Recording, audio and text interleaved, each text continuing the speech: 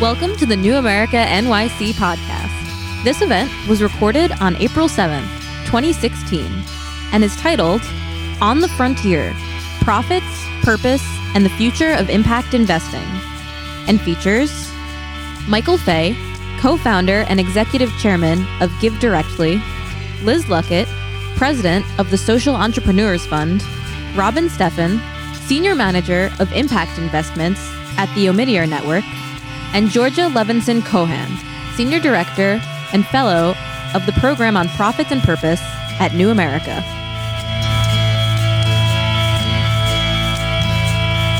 We're in really for a treat tonight in a discussion about impact investing. We have really some of the leaders, I think, in the field, both from the investor perspective and also the entrepreneur perspective.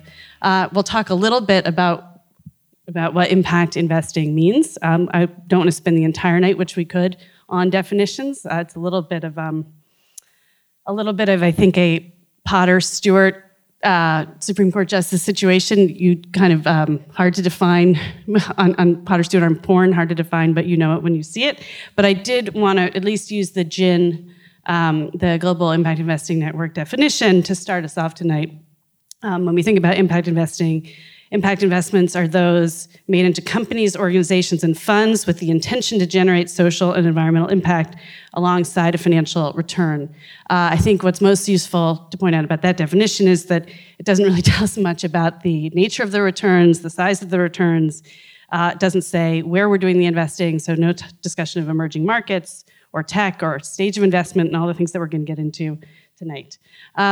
I won't take up too much more time. You're here, I'm assuming, because we have a great lineup of folks, but I'll just tell you a little bit more briefly. First, we'll begin with Robin Steffen from Omidyar Network. Thank you, Robin, for coming. She is a senior manager of impact investments at Omidyar. And among other roles, there was a contributor to a report of which you may have seen outside the Frontier Capital Markets report, Early Stage Investing for Financial Returns and Social Impact. But prior to Omidyar, Robin worked in the White House, the Office of Science and Technology Policy, on a lot of development and impact work, including Power Africa, the Global Innovation Fund. Was at CGI before that, and has done a fair amount in development, so that's terrific. Next to Robin is Liz Luckett, the president of the Social Entrepreneurs Fund. And Liz, I think on my way on the subway, I was thinking my Hamilton mania obsession. I don't know. Yeah, exactly. Like, before you think I'm overpaid, I have not yet seen Hamilton, but it's an obsession in my house. And my kids sing all the songs, including "It Must Be Nice to Have Washington by Your Side," the Burr.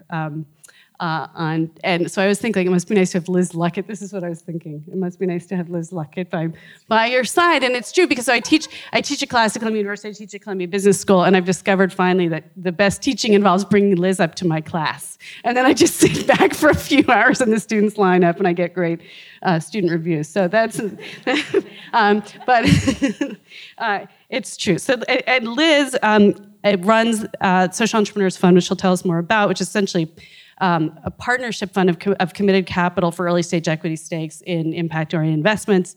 She has a terrific portfolio, which I'm hoping she'll speak about tonight, some of which is in emerging markets, not all. Much of it touches on tech, not all. But Liz has a really fascinating background, both in investing and philanthropy and market analytics. Prior to TCEF, she was at Pershing Square Foundation doing impact investments, but also was an SVP at Citigroup and co-founder and EVP of Fulcrum Analytics. So I'm hoping everyone will talk a little bit about their backgrounds too and how they actually come to impact investing.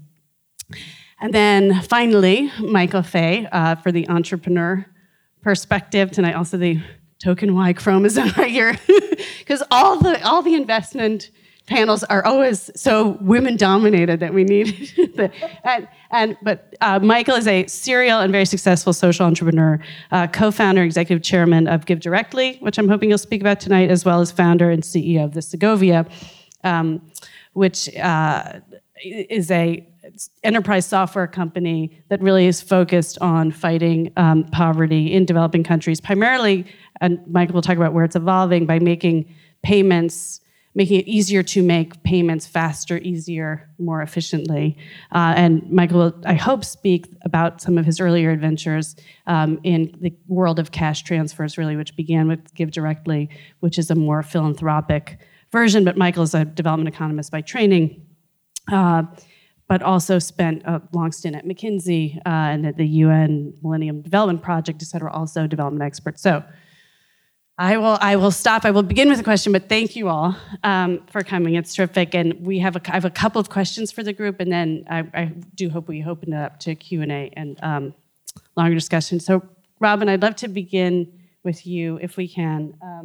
Many people will know about some of our Omidyar's work for a number of reasons. Omidyar is obviously very involved in the work at Civic Hall, supports a number of programs at New America.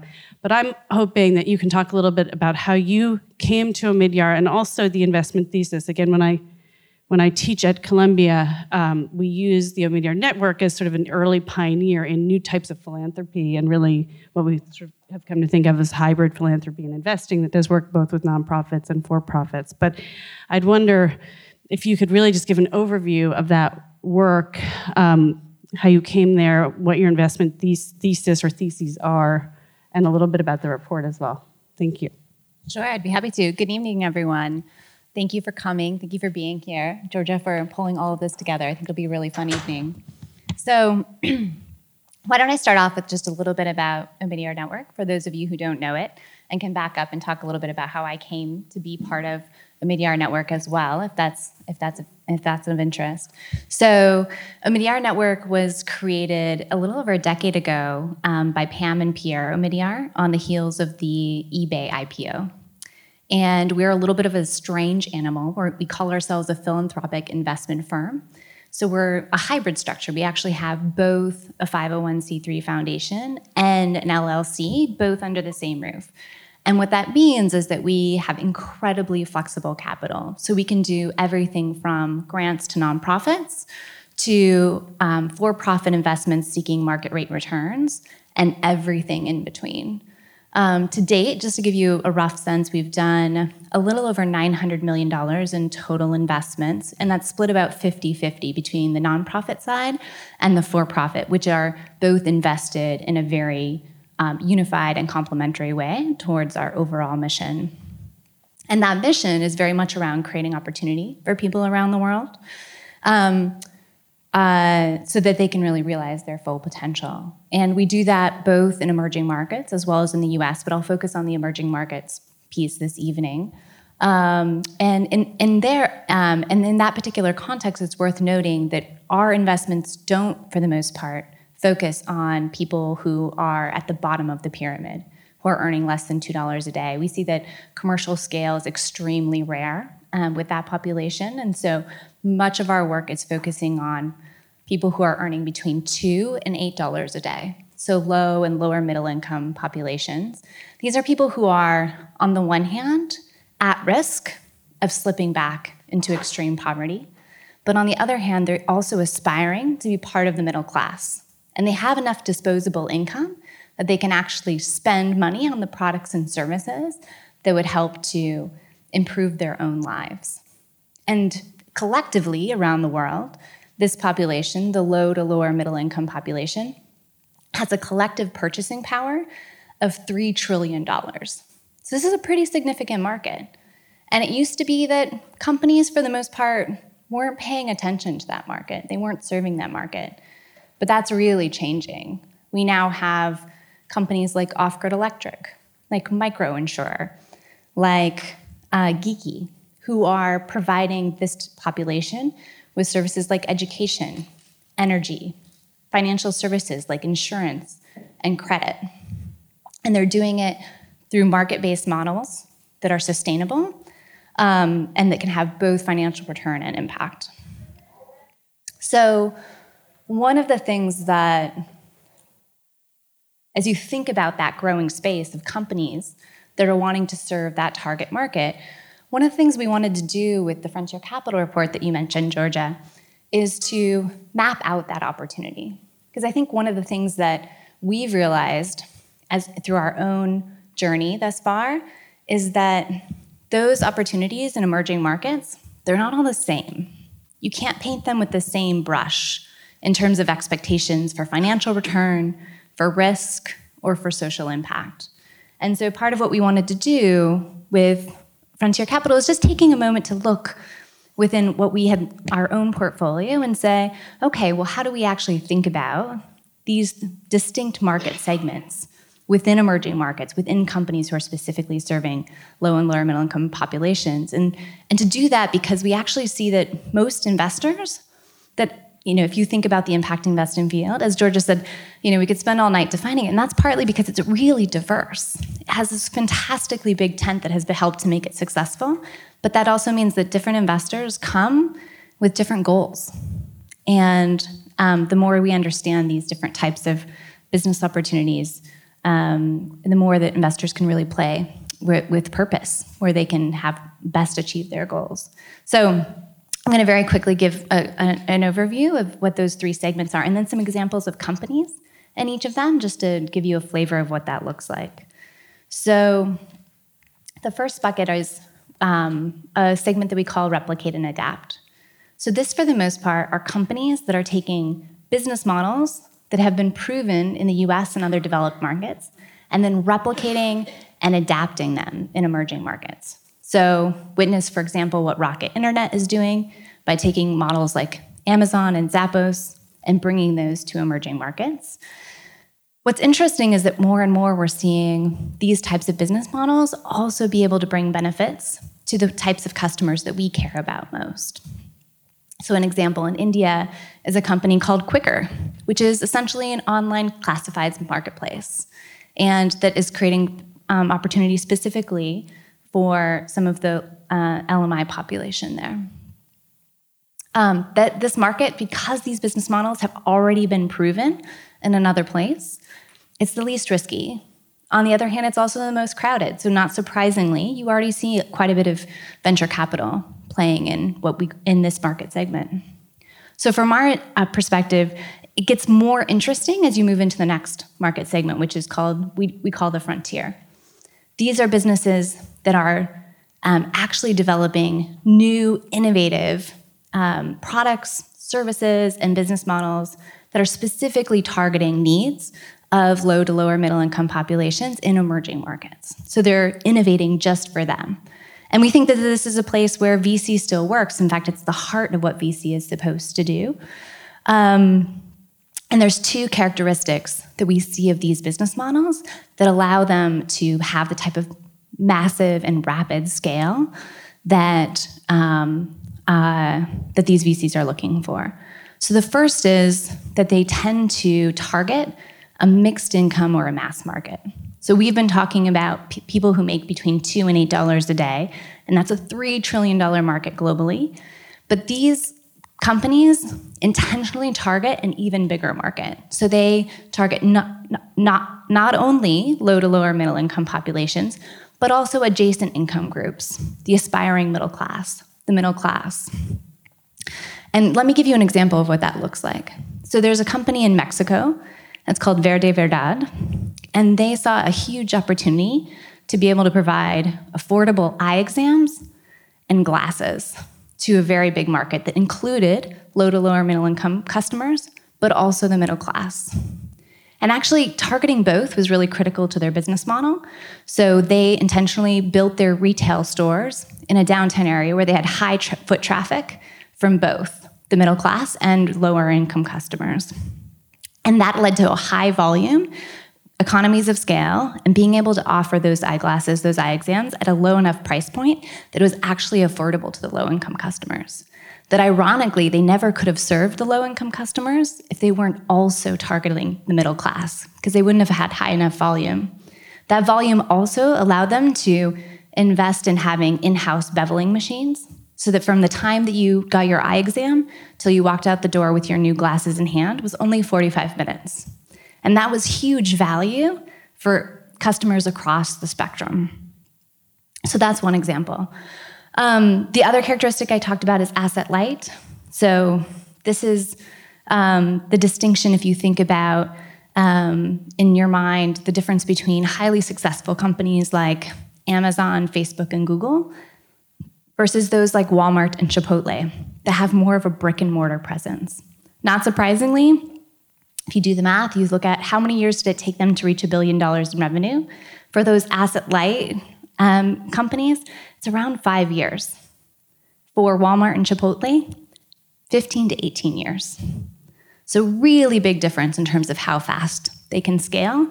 And that's because if you have an asset-light model, which often involves technology like mobile, then it makes it much easier to test, to iterate on the types of products and services. Once you've de-risked your business model, your product, it also makes it cheaper and quicker to scale.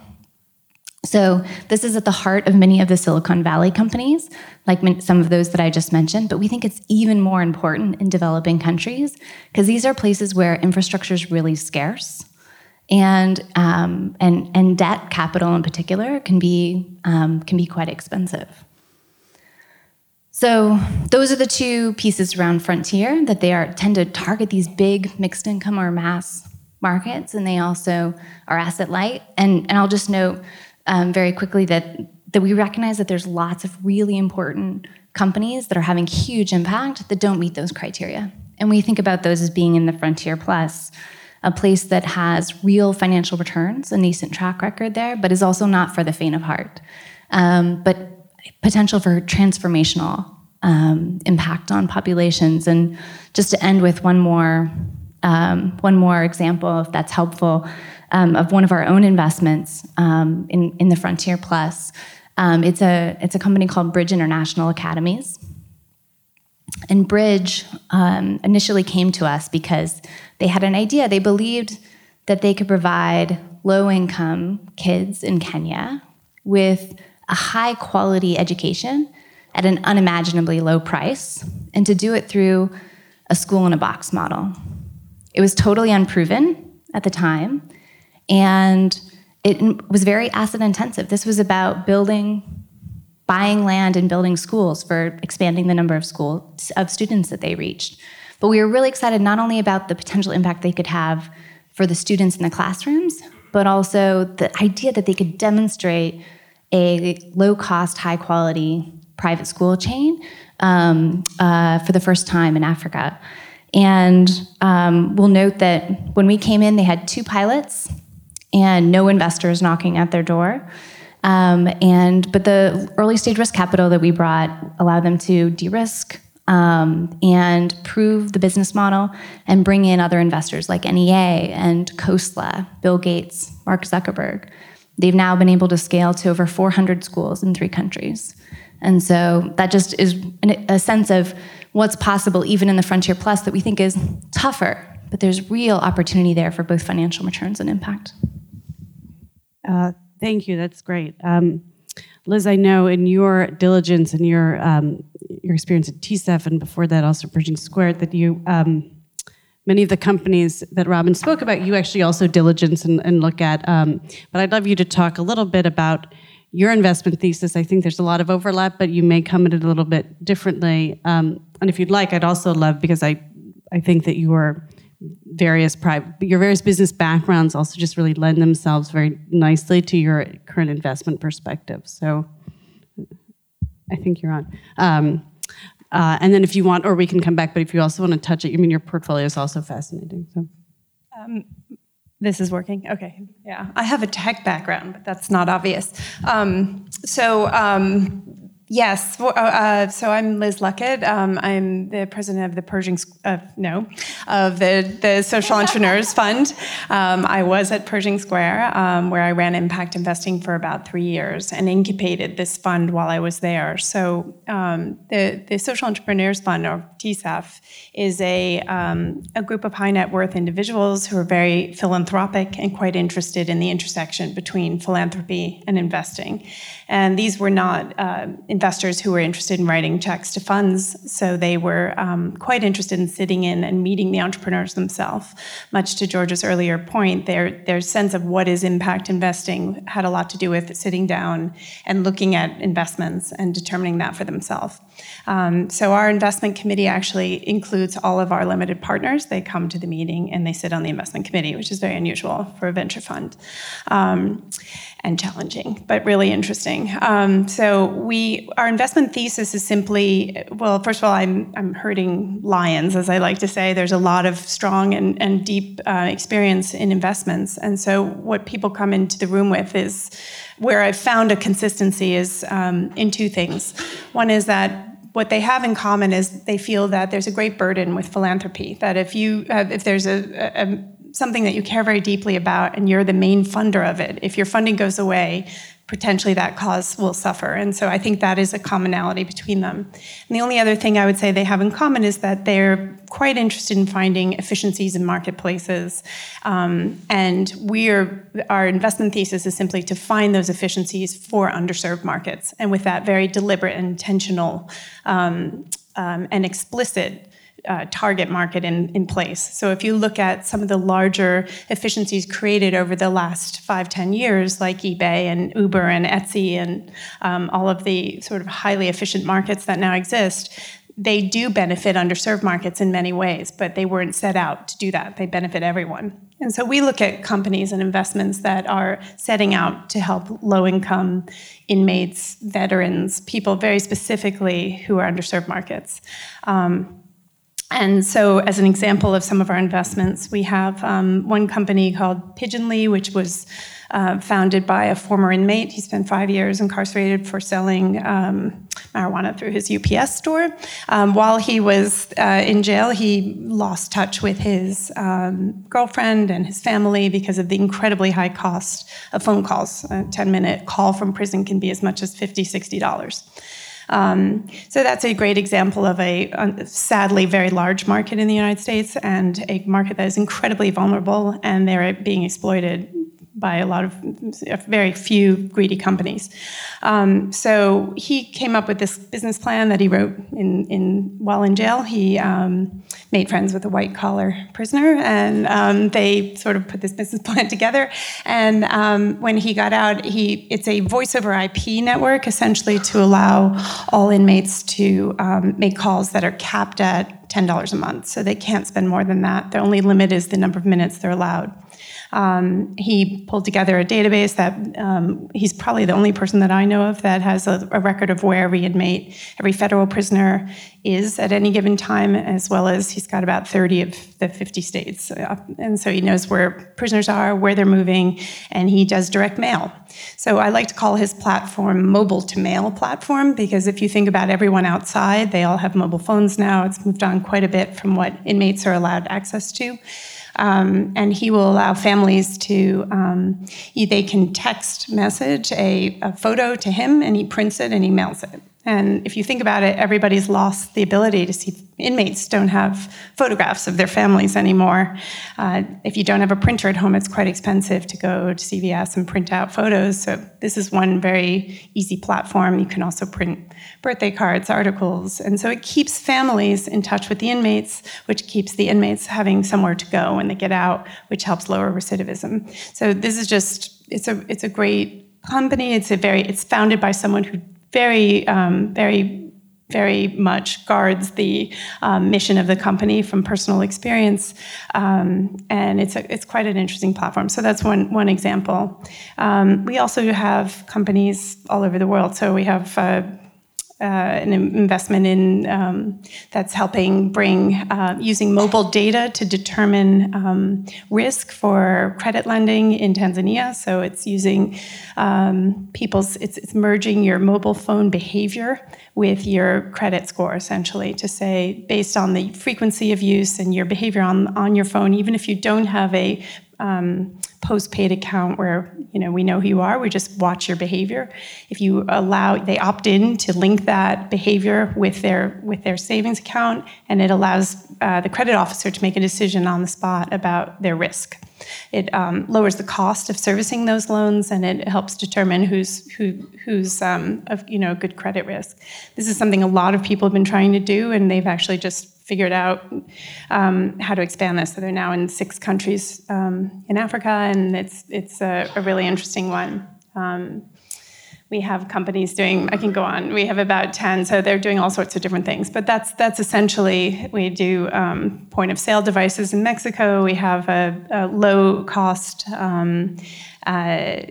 diabetes care in Mexico, which is capping the cost of service at $300 a year, and creating all of these highly efficient clinics around for people to get access to diabetes care. So we've taken on a number of different issues, but we're always looking specifically that it's either low cost or creating a service that wasn't there before.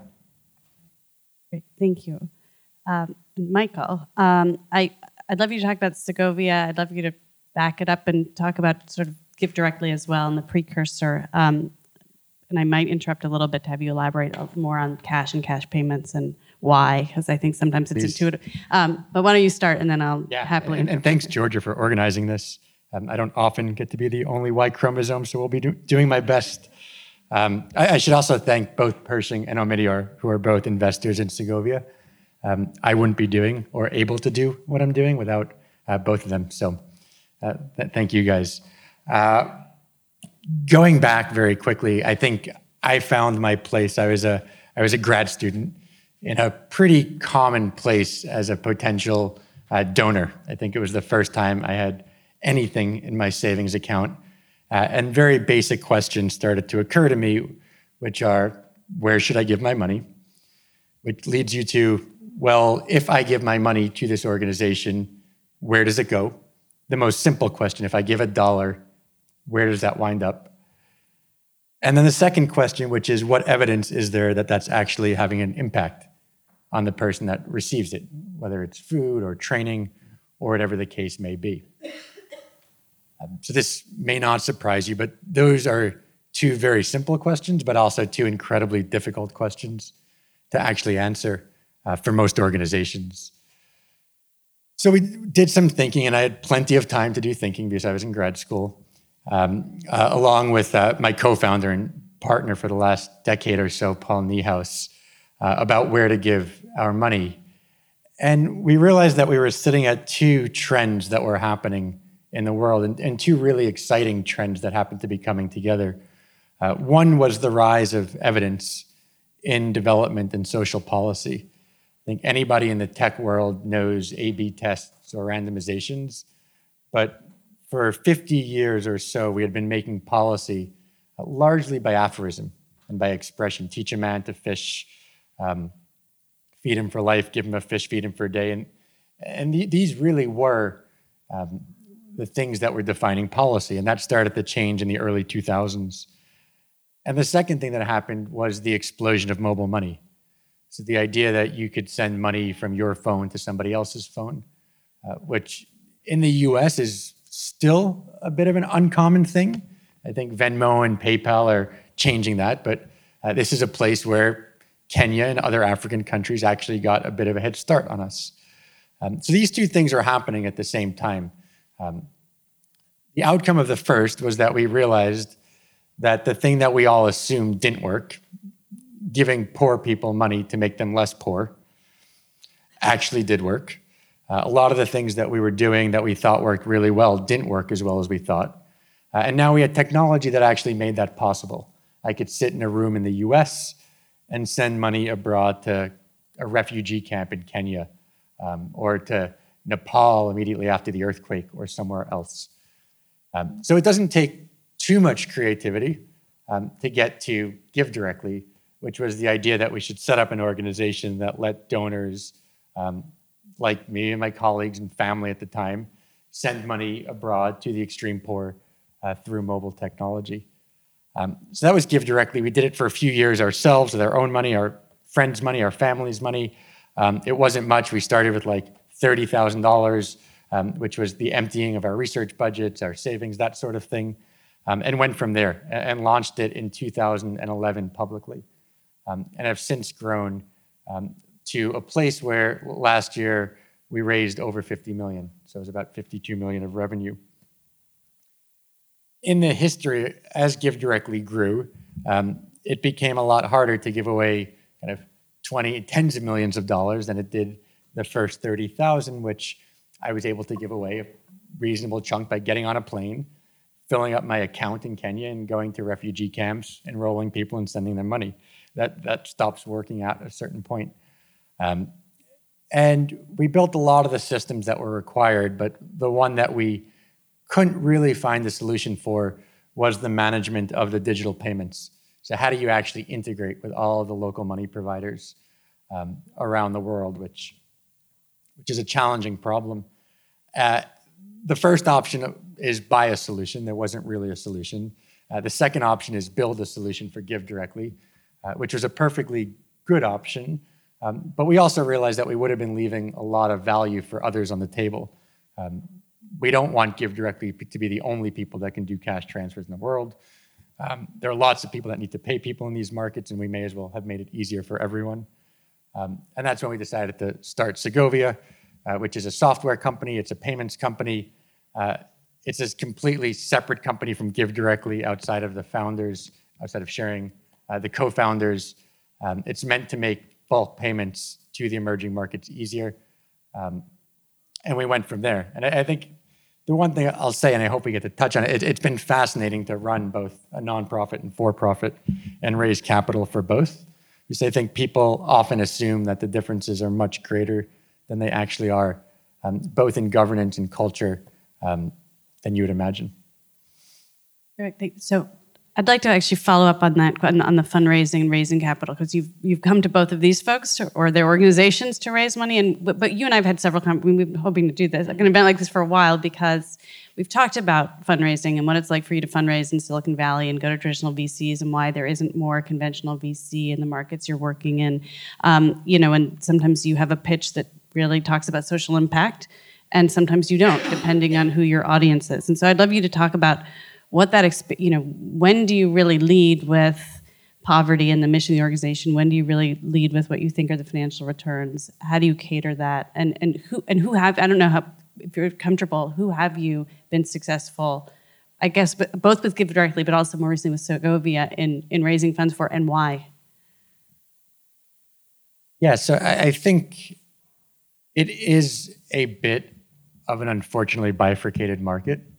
I think fundamentally, as an entrepreneur, you have to decide what you want to do and what you're building, and then find the most appropriate capital for that. And I don't think, or it is not a static game. So people will say things, well, like, how do you know you control the mission? Can't you control the mission more at Give Directly? And the answer is no. I can't control the mission more at Give Directly. The way nonprofit governance works is that as a founder and board member, I have one vote, and each other board member has one vote. As a for-profit company, you can structure the organization and equity as you wish. So, for example, and to just do the most extreme example, Mark Zuckerberg has a lot more control over Facebook than I do over Give Directly. And that's something that people don't realize, that the actual control of the company and mission really comes down to what the governance structure is.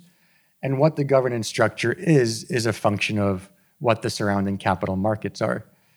So, for example, in your first round of raising equity, I could raise from all social-oriented investors. Now, if I know that I need to go back to the capital markets and that I won't be able to fund the second round with exclusively social capital, I actually need to think about what the business is that will appeal to non-social capital. And that's just the reality of the market. In the case of Segovia, I think we tried to be very strategic about the mix of people that invested.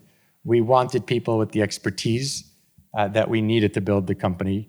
We wanted people with largely a financial motive, but we also wanted people mixed in there with the social motive. So we did our Series A last July, which was led by Reid Hoffman, who is as deep on tech and payments as anyone, and just an incredible person to work with. We've worked with Arif Naqvi, who is the CEO and co-founder or founder of Abraj Capital, I think the largest non-brick private equity firm in the world, and probably knows and has as strong a network in these markets as anyone. And then folks like Pershing and Omidyar that bring both expertise and a more social perspective. So that was how it all came together. And Liz, when your investors are mission driven, but when they think about their hurdle or their returns, and how do you see?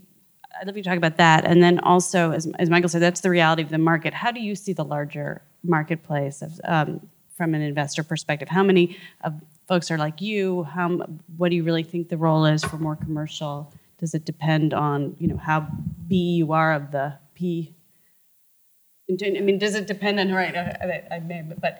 how far along the frontier you really want to go in terms of really meeting underserved markets or return requirements? So in my fund, there's no explicit return requirements. They would very much like their money back and they would like a return. So we definitely keep that in mind. I'm always interested during the investment committee meetings to see people say, this is too commercial. I mean, we've seen many times where we'll see a company like you described earlier that's taking an urgent care model that's been done many times and doing it in an emerging market, and they'll say, that's boring, I can do that in my day job, and that doesn't excite them. And then we'll see something with a very strong impact, but the business model won't fly, and they'll say that it just doesn't work. If it doesn't work when it's small, it's not going to work at scale. And so it's interesting, but I'm often surprised by the reaction. I know which entrepreneurs are going to be exciting. I know which business models are interesting, but you're not sure. I had this note to self that not to bore them anymore with models that were too familiar. I mean, they're looking for innovation and they're looking for strong impact and they're looking for returns. So everybody wants everything. And that's hard to find, and that's what's fun about it. You're sort of off looking for those sorts of models. In terms of other investors out there, I mean, there are lots of small funds. There's lots of single angel funds. The most of this investment is coming from the angel market. And I would have to say it's largely at the seed level, it's largely hobby-based. I mean, this is people who have money and this is interesting to them. Rather than give it away, they're sort of following an investment or doing some small investments. That's a tremendously large community. I've watched it grow over the years. So that the out there is interesting, and then you have people like Omidyar and a couple of very large players, and who aren't necessarily public yet with their results of how the investments go. I would imagine a lot of them are still young and haven't harvested, but I think that'll be interesting. If Omidyar and others come forward, because you have one of the largest portfolios. As do some other large players. So that'll be interesting to see how it's going. But there aren't a ton of exits to point to. There aren't, if you read impact investing journals, they're often sort of talking about the same company still, the one Leapfrog company that got sold to Prudential, and there's a couple examples, but there aren't that many exits. So that's my sense of the overall market. Your other question, though, was about scale, or you were something about the bottom of the pyramid? No, it was but it's also a question that I can hand over to Rob. It was a little bit more that if you were targeting are your hurdle rates related a little bit to where you see the pyramid? So if you are not necessarily going, is there a willingness to go, under $2 a day as a trade for loss or a concessionary? I mean, I can tell we have one company that I would definitely probably describe as concessionary, and it's a company that was so compelling, both the impact and the entrepreneur, that everybody simply wanted to invest. And this is a company in Liberia. It's a factory, a former Liberian citizen who moved to the U.S. and moved back to start a factory that is run by women. He hired 300 women. They were trained to sew trousers. He got 3 international companies, J.Crew, Hitachi, and one other, to sign up. It's like an 18-month diligence process to get a new country on board for manufacturing. They were ready to go. They had the machines on site. They had the materials on site. They were trained. They started about a week in. Ebola broke out. And so we watched that company. They stayed open for 2 weeks. And these are women, by far their first formalized employment. Many were child brides, like very terrible personal stories. But this job was like everything, and it's just so horrible, the timing of this, to watch Ebola break out. And then all of them, pretty much everyone lived in West Point in Monrovia, which is the epicenter of Ebola there. And what I would say is, 9 months later, when that factory reopened, not a single woman and none of their family members died from Ebola. And I feel like that's pretty good impact. And the reason for that was, in the 2 weeks they were open, they were, told a lot about the disease. They had people come and explain how to manage it, how to care for themselves and their family, what to avoid. And that information was very hard to come by. And that's why a lot of people didn't make it. So they survived at the epicenter of a breakout of a horrible disease because of formalized employment. Nobody was worrying about their investment, and I think everybody felt very good about that. So that's an example of a concessionary investment and the guy who runs it is just a phoenix. He's back up. He's got them taking the spoiled fabric and sewing uniforms for kids that he's funded on Kickstarter by selling T-shirts, and Shaquille O'Neal's involved now. It's a great story, but it's not a great investment. We're hoping one day it will be. And Robin, I'll add one more to you along these lines, and then we'll open up, because I know there are a lot of questions. Do you, as Midyar thinks about the different types of investment opportunities, so not just sort of the Replicate, Frontier, and Frontier Plus, but also, the report that you just produced is tremendous thought leadership that then can catalyze the broader market, or at least sort of identify and illuminate opportunities, I think, both for entrepreneurs and investors. Where do you see your organization hoping to do more investing? Where do you sort of see Midyar seeing the larger field evolve with your work? Thank you.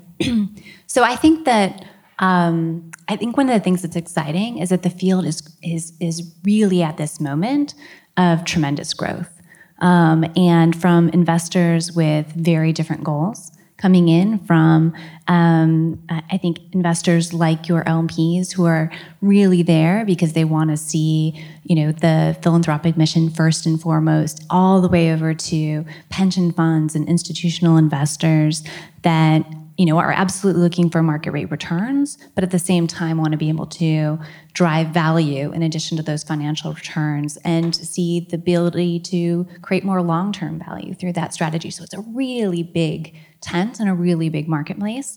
One of the things that, just a thought about where we sit, and then also I wanted to come back to a couple of the excellent points that Liz made. So we have very clear, we don't have LPs, except, we're driven by our board, by Pam and Pierre, and it is very clear that every single investment, the first question is, how does it advance our strategic mission in terms of our goals for impact? But once we have identified that strategic fit and our vision for how it changes the world, we actually have this flexibility because of our structure to be able to then say, okay, well, we can expect different type of financial returns depending on the business model. We can expect different types of financial returns depending on the types of customers that it's reaching, depending on the type of impact that we think it's going to have. And so internally set those expectations differently for different investments because there's a real range in terms of where we can invest. I think one of the things that's interesting in terms of these questions between mission and financial return is that we I mentioned the pieces around scale, and scale is really twofold in the sense that without scale, you can't have the financial returns. But without scale, you also can't have the impact. And so many of the businesses that we invest in actually have their impact very embedded in the product or the service that they're selling, where growth means bringing that product that has the potential to change a life, that ability to have energy off-grid, that education product to more lives. And so it's a really, in that way, there doesn't always need to be a tension. It looks... No, that's great. Jump in. I'd love for this to be a conversation. I think scale is the thing that comes up all the time, and particularly with very successful businessmen are talking about scale. So I'm on the board of Root Capital, which is they give loans to farmers all over in emerging markets, farming collectives, but really the poorest farmers who come together and they basically do receivables lending against contracts for coffee or any sort of agrarian product. What's interesting always when they're fundraising is simply they've had a really good rate of returns. They get paid back, most of the time. They really impact people's lives. Everybody, these are people who, without access to capital cannot earn a living wage or abject poverty, and with access to capital, are able to invest in their farms and buy machinery and pay themselves.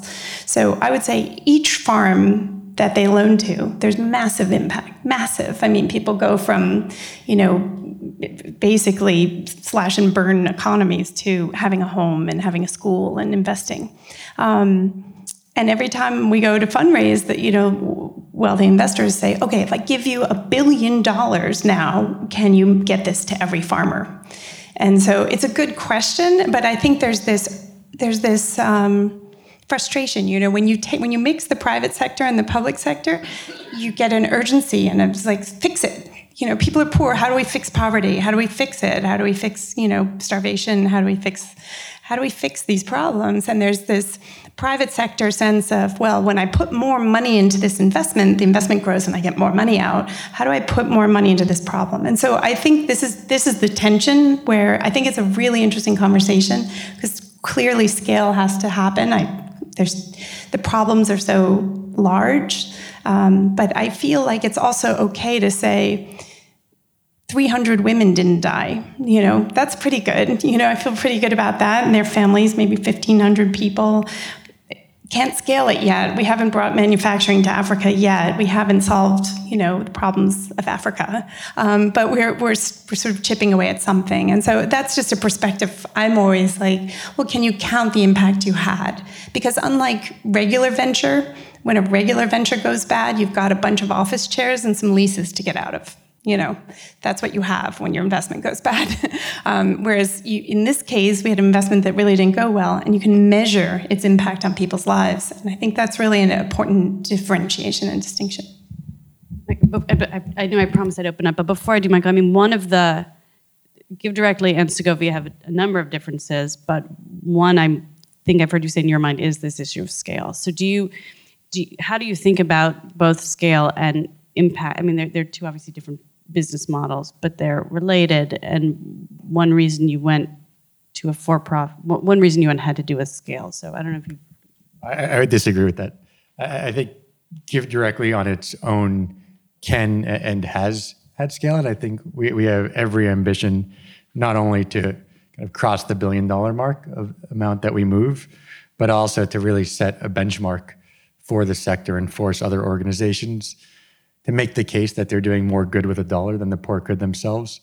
So nothing to do with scale. What it actually, if Give Directly tells you what to do, which is cash transfers, it's really the what and the why to some degree.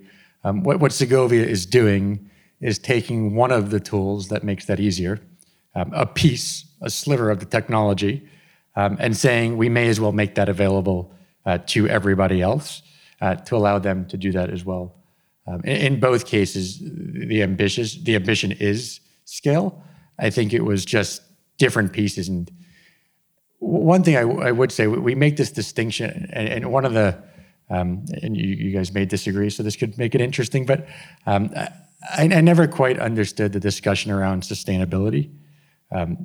There is sustainability of an organization, but my goal is not to create and Give Directly a sustainable organization. My goal is to create sustainable impact.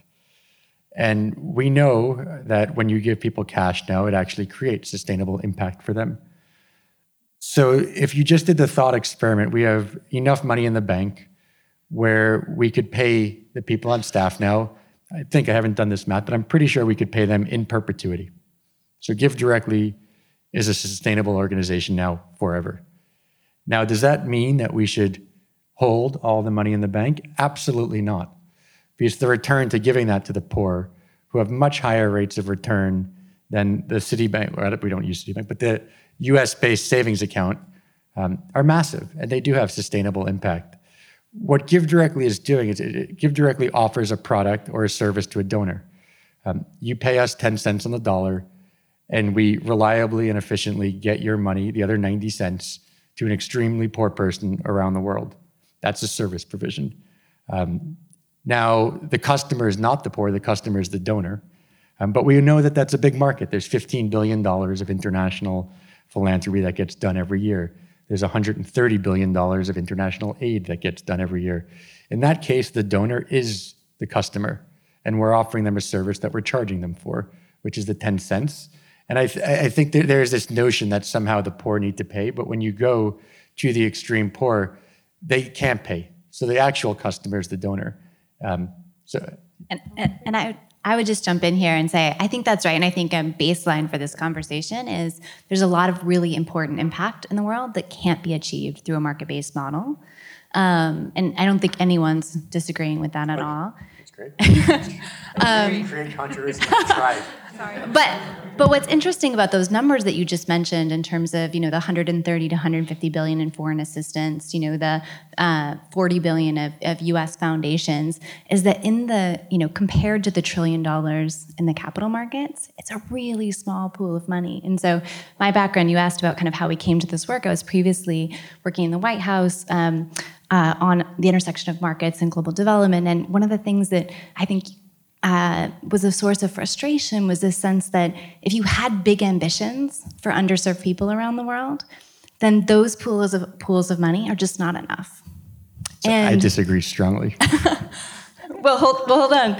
But what I think is exciting, and this is not always the model, but one of the things that the growing field of impact investing can make possible, though there's many different flavors, is that for impact investing to play the role of early stage risk capital that's willing to take a bet on a company on day one that no other traditional investor will touch, if they then prove their business model and can eventually scale tapping commercial markets, those commercial markets are pools of capital that are outside of the 150 billion. They're outside of foreign assistance. They're outside of philanthropy. And so it means that it can scale and reach millions more people without having to do it by taking money from one program and reallocating it to another in a world of scarce assets. And so, but glad for you to jump in. But please unwind because is it an over? Well, yes. Why do you disagree? Yes. Could we get more by taking the private sector capital and adding it to the public sector? Absolutely. It's bigger, right? We can get more by adding it together. And do I wish that we could take all the money being spent on cat videos and pet food and send it to the extreme poor? Yes. Having said that, What we do at work. Yeah, that's true. Who would pay for us? Having said that, I think, so Brookings did an incredible piece probably 5 months ago or so, where they looked at the poverty gap. So what the poverty gap is, if you take someone's living at 65 cents and the poverty line is $1, they're 35 cents short of the gap. And they did the arithmetic and said, well, what would it take each year to close the poverty gap? And the number is about $50 billion or so. Now, that is a big number by a lot of metrics, but it is a fraction of the amount of money we're spending on development assistance. What that tells you is that we actually have a different problem. And by the way, this has changed for the first time in history, probably about 5 years or so ago, and really encourage you to look at the chart. We now send way more on development assistance than would arithmetically take to close the poverty gap. So this becomes a challenge of how can we get those resources as efficiently as possible to the poor. So I completely agree that if we can unlock the private capital, we could do more. Absolutely true, and I would love, and we should be unlocking those trillions. But at the same time, we shouldn't discount the size of the 130 billion, which I should also say is only a fraction of social spend. So that is development assistance. That does not include the hundreds of billions, or probably close to $1 trillion of social welfare spend that the emerging markets are spending on their own countries. India has 2 of the biggest social programs in the world. Pakistan has $1 billion cash transfer program. You can go on. You're talking in the hundreds of billions. There's a lot being spent. And I do think that if we look at how we spend that, you could accelerate the end of poverty and close that gap. I've been told we have to wrap it up, but thank you all for coming. I want to, Robin, Liz, Michael, thank you very much, and thank you all for coming.